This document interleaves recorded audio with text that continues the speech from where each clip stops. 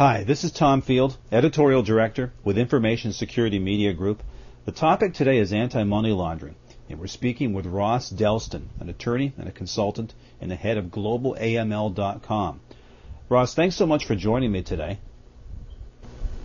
Tom, thank you for having me. Ross, tell us a little bit about yourself and your experience with anti-money laundering. Well, it all started in the year 2000 when the International Monetary Fund, which at that time was my largest client, decided that they wanted to get more heavily into the AML space. And what that turned into was starting later in 2000, working full-time on anti-money laundering issues. It's continued for the last 8 years. And specifically at the IMF, what I was doing was two things. First of all, doing assessments of offshore financial centers. That's using the FATF recommendations to assess countries' compliance and writing a report. And then the other thing I was doing was writing laws, anti-money laundering and anti-terrorism laws for countries. So that's what I did for a number of years, and I left the IMF to become a consultant and started working primarily with multinational financial institutions to help them improve their AML programs and policies. So I have this early warning system that basically means that if I read a policy or procedure, talk to an AML, BSA compliance officer, sometimes I can tell within a minute or two whether they are doing things correctly. That's a good service to have. It is. It's not always helpful because it's a little bit like knowing when you go into the restaurant how the food is, but you still have to eat there. So sometimes you'd rather not know. So they're little things that I've discovered over the years, terminology, use of terminology by people in the space. I mean, a good example is this was a hedge fund administrator who was doing work for hedge funds in the Cayman Islands, and but it's an American company. And we were talking about the fact that hedge funds were not covered by U.S. AML rules. They're still not. And this administrator said to me, well, U.S. rules should be the same as Cayman Islands. And I said to him, you're right, they should be the same. Unfortunately, they're not. Each country has different requirements. There's an incredible amount of misinformation and disinformation in the AML space that still persists to this day. So, Ross, you've been in the field for a number of years now, and the topic is certainly prevalent today in conversations. What are some of the top anti-money laundering trends that you're seeing now? Well, Tom, it's an interesting question when you talk about trends, particularly in a post-subprime era, an era where banks and broker-dealers are really hurting when it comes to budgetary pressures. And unfortunately, the regulators are not letting up. So one of the issues that I warn clients about is that even though regulators would like to take a lighter hand, they're really not able to. And therefore, the pressures to comply will not only continue, but will continue to increase. And one of the reasons is that whether it's banks or broker-dealers or mutual funds, that there's a sense that the regulators have that people have had enough time, companies have had enough time to figure out compliance. There's kind of an informal grace period at the beginning. That's gone. So, for example, a good example would be in the case of the E-Trade enforcement action that was recently announced, the SEC took a very hard line and imposed a fairly substantial fine for failure to do something very basic. There's this sense that institutions have had enough time to figure it out, and therefore the regulators are going to they're going to be firm that really things have to be done correctly. And that it's not a trend in the sense it's a typical trend, but I would be careful.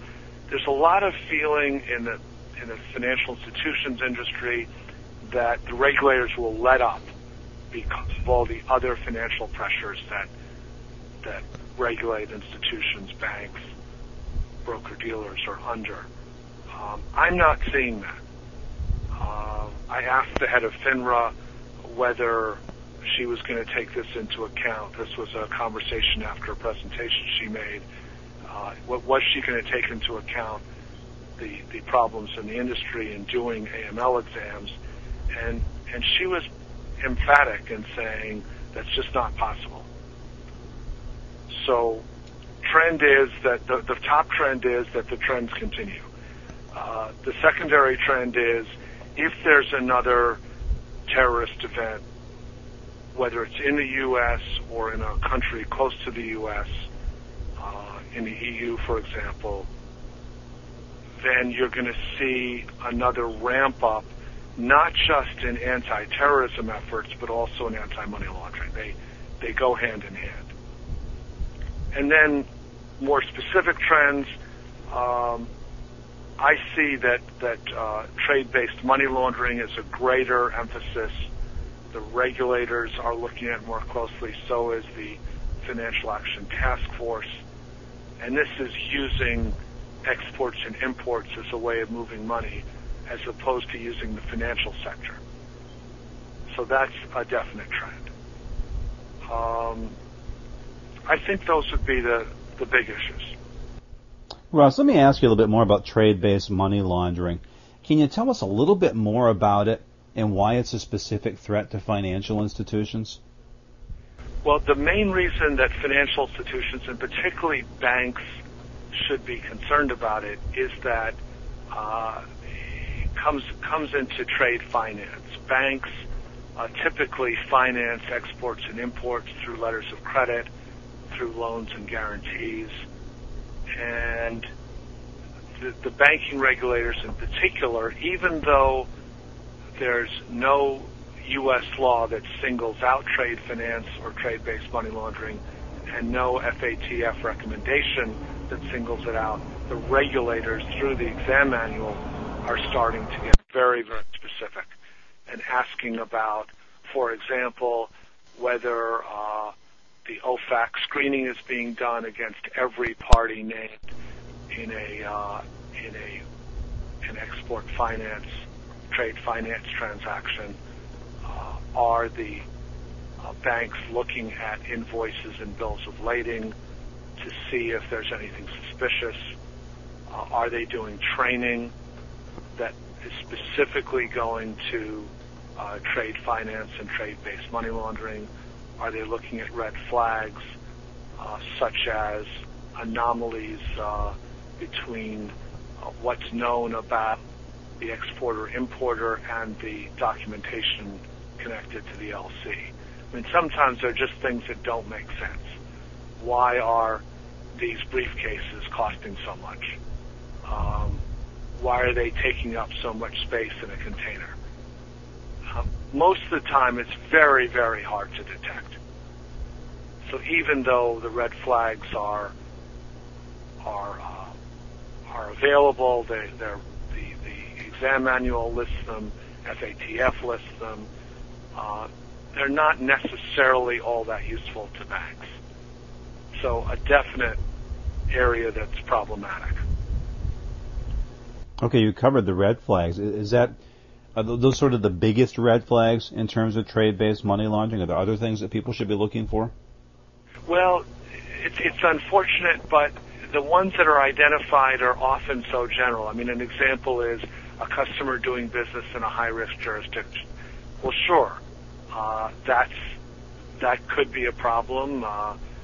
We all view the former Soviet Union as being high risk, but if you read the State Department report, the International Narcotics Control Strategy Report, INCSR, it classifies the U.S. as a high-risk jurisdiction, specifically for money laundering, and puts the U.S. in the same category as the Ukraine and Afghanistan. Wow. So what does that tell you? In other words, on the one hand, the red flag is customers doing business in high-risk jurisdictions. On the other hand, the U.S. is a high-risk jurisdiction. Not all that helpful. Well, given that, Ross, sort of the red flags can be sort of tough to distinguish. Is it possible for banks and financial institutions to effectively detect trade-based money laundering? I think that it's possible on the margins for them to do it. I think if there are things in the documentation where there are obvious discrepancies, where there's something's whited out or crossed out, where there are too many amendments to LCs, sure, they can figure that out. But if there are discrepancies in the actual shipment of the goods, in the container itself, in the price of commodities, very tough, practically impossible. And what I'm proposing in an article and some recent presentations is that this responsibility be given not to banks primarily, but primarily to the exporters and importers themselves, and to the shippers and the freight forwarders and the companies that actually move the freight, because they might see it. The sad fact is that less than 5% of the containers entering the U.S. from other countries, less than 5% of those containers are inspected. And that's just a very, very low number. What it means is if somebody wants to launder money, or heaven forbid, wants to move the basic precursor chemicals or biological material or nuclear material that could be used in a terrorist event, then their odds are very good when it comes to trade-based activities. And that's well known by the bad guys. So I think the responsibility should be put on industrial companies, on the sectors that actually move the goods, rather than banks that are typically many steps removed from the goods themselves. Ross, you make some interesting points here in talking about the threats, the economic conditions, and then the regulatory pressures which aren't going to ease. In this environment, how do you see financial institutions dealing with it all? Well, there are some things they can do, and lest you think I am touting services that I provide, the biggest single area is something that I don't do at all, which is to look at the alerts generated by transaction monitoring systems. This is not a service I provide, but a service that I recommend to clients that they look at very seriously. And that is 95% of alerts generated by automated systems, 95% typically are considered false positives. That's an extraordinarily high number.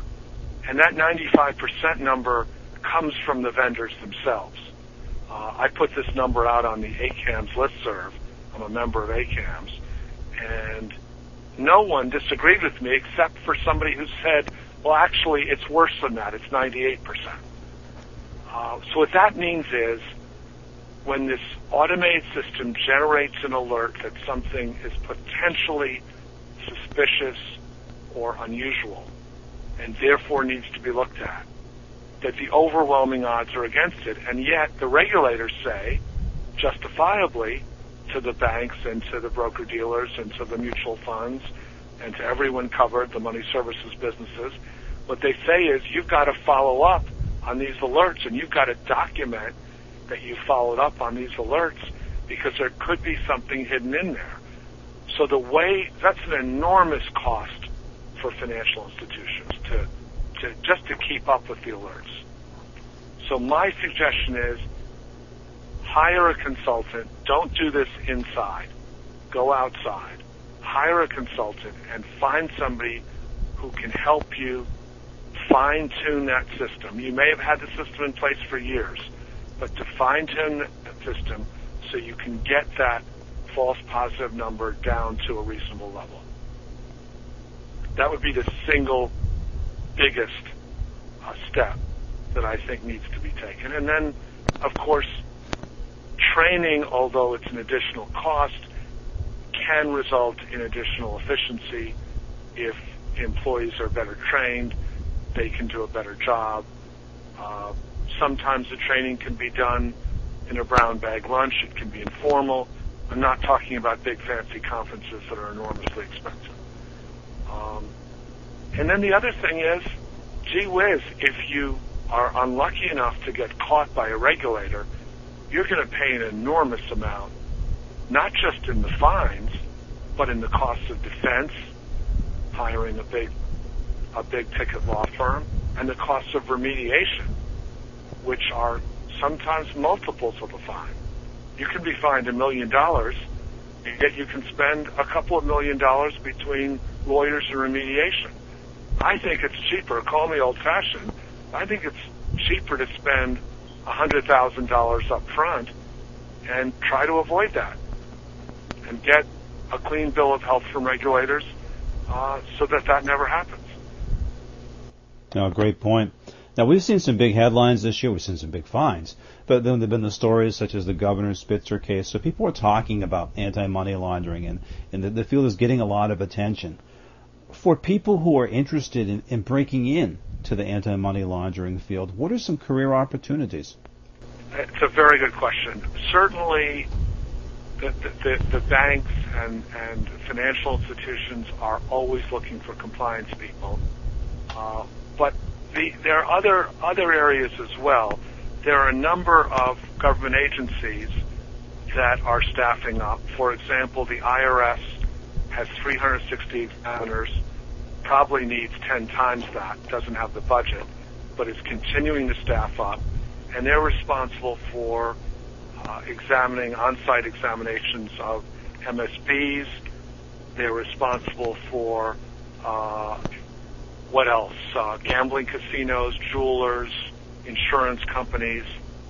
That's a great way to break into the industry. And then there's ICE, the Immigration and Customs Enforcement Division of the Department of Homeland Security, and there's FinCEN itself, the Financial Crimes Enforcement Network. Unfortunately, FinCEN has a fairly high turnover, but that creates opportunities. I've helped young people get into FinCEN, and they've had really interesting careers. So I wouldn't eliminate the government sector in addition to the private sector. I guess that's my main point. Good thoughts. Ross, one last question for you. If you could offer just a single piece of advice for institutions, again, that are feeling the pinch of the economy and the sting of money launderers, what would that piece of advice be? Well, I think it comes down to efficiency. It's a word that's overused, but you just have to find a way to be more focused. One way might be to really do a serious risk assessment. I talk to an awful lot of institutions that haven't done a risk assessment at all. In the banking field, the examiners, if they show up and don't find one, will actually write it. But why does that help you? I mean, forgetting about the regulatory sting, why does that help you in terms of the budgetary pressures? And the answer is because the anti-money laundering programs, policies, procedures are supposed to be risk-based. And if you haven't identified the risks, then you can't target them. And if you're not targeting them, you may be spending too much money in areas that are not core areas for your financial institution. So a risk assessment should be used as a way of targeting your overall AML program. Well said. Ross, I appreciate your time and your insights today. Thank you very much. Tom, thank you. We've been talking with Ross Delston. His website is globalaml.com. Again, the topic has been anti-money laundering. For Information Security Media Group, I'm Tom Field. Thank you very much.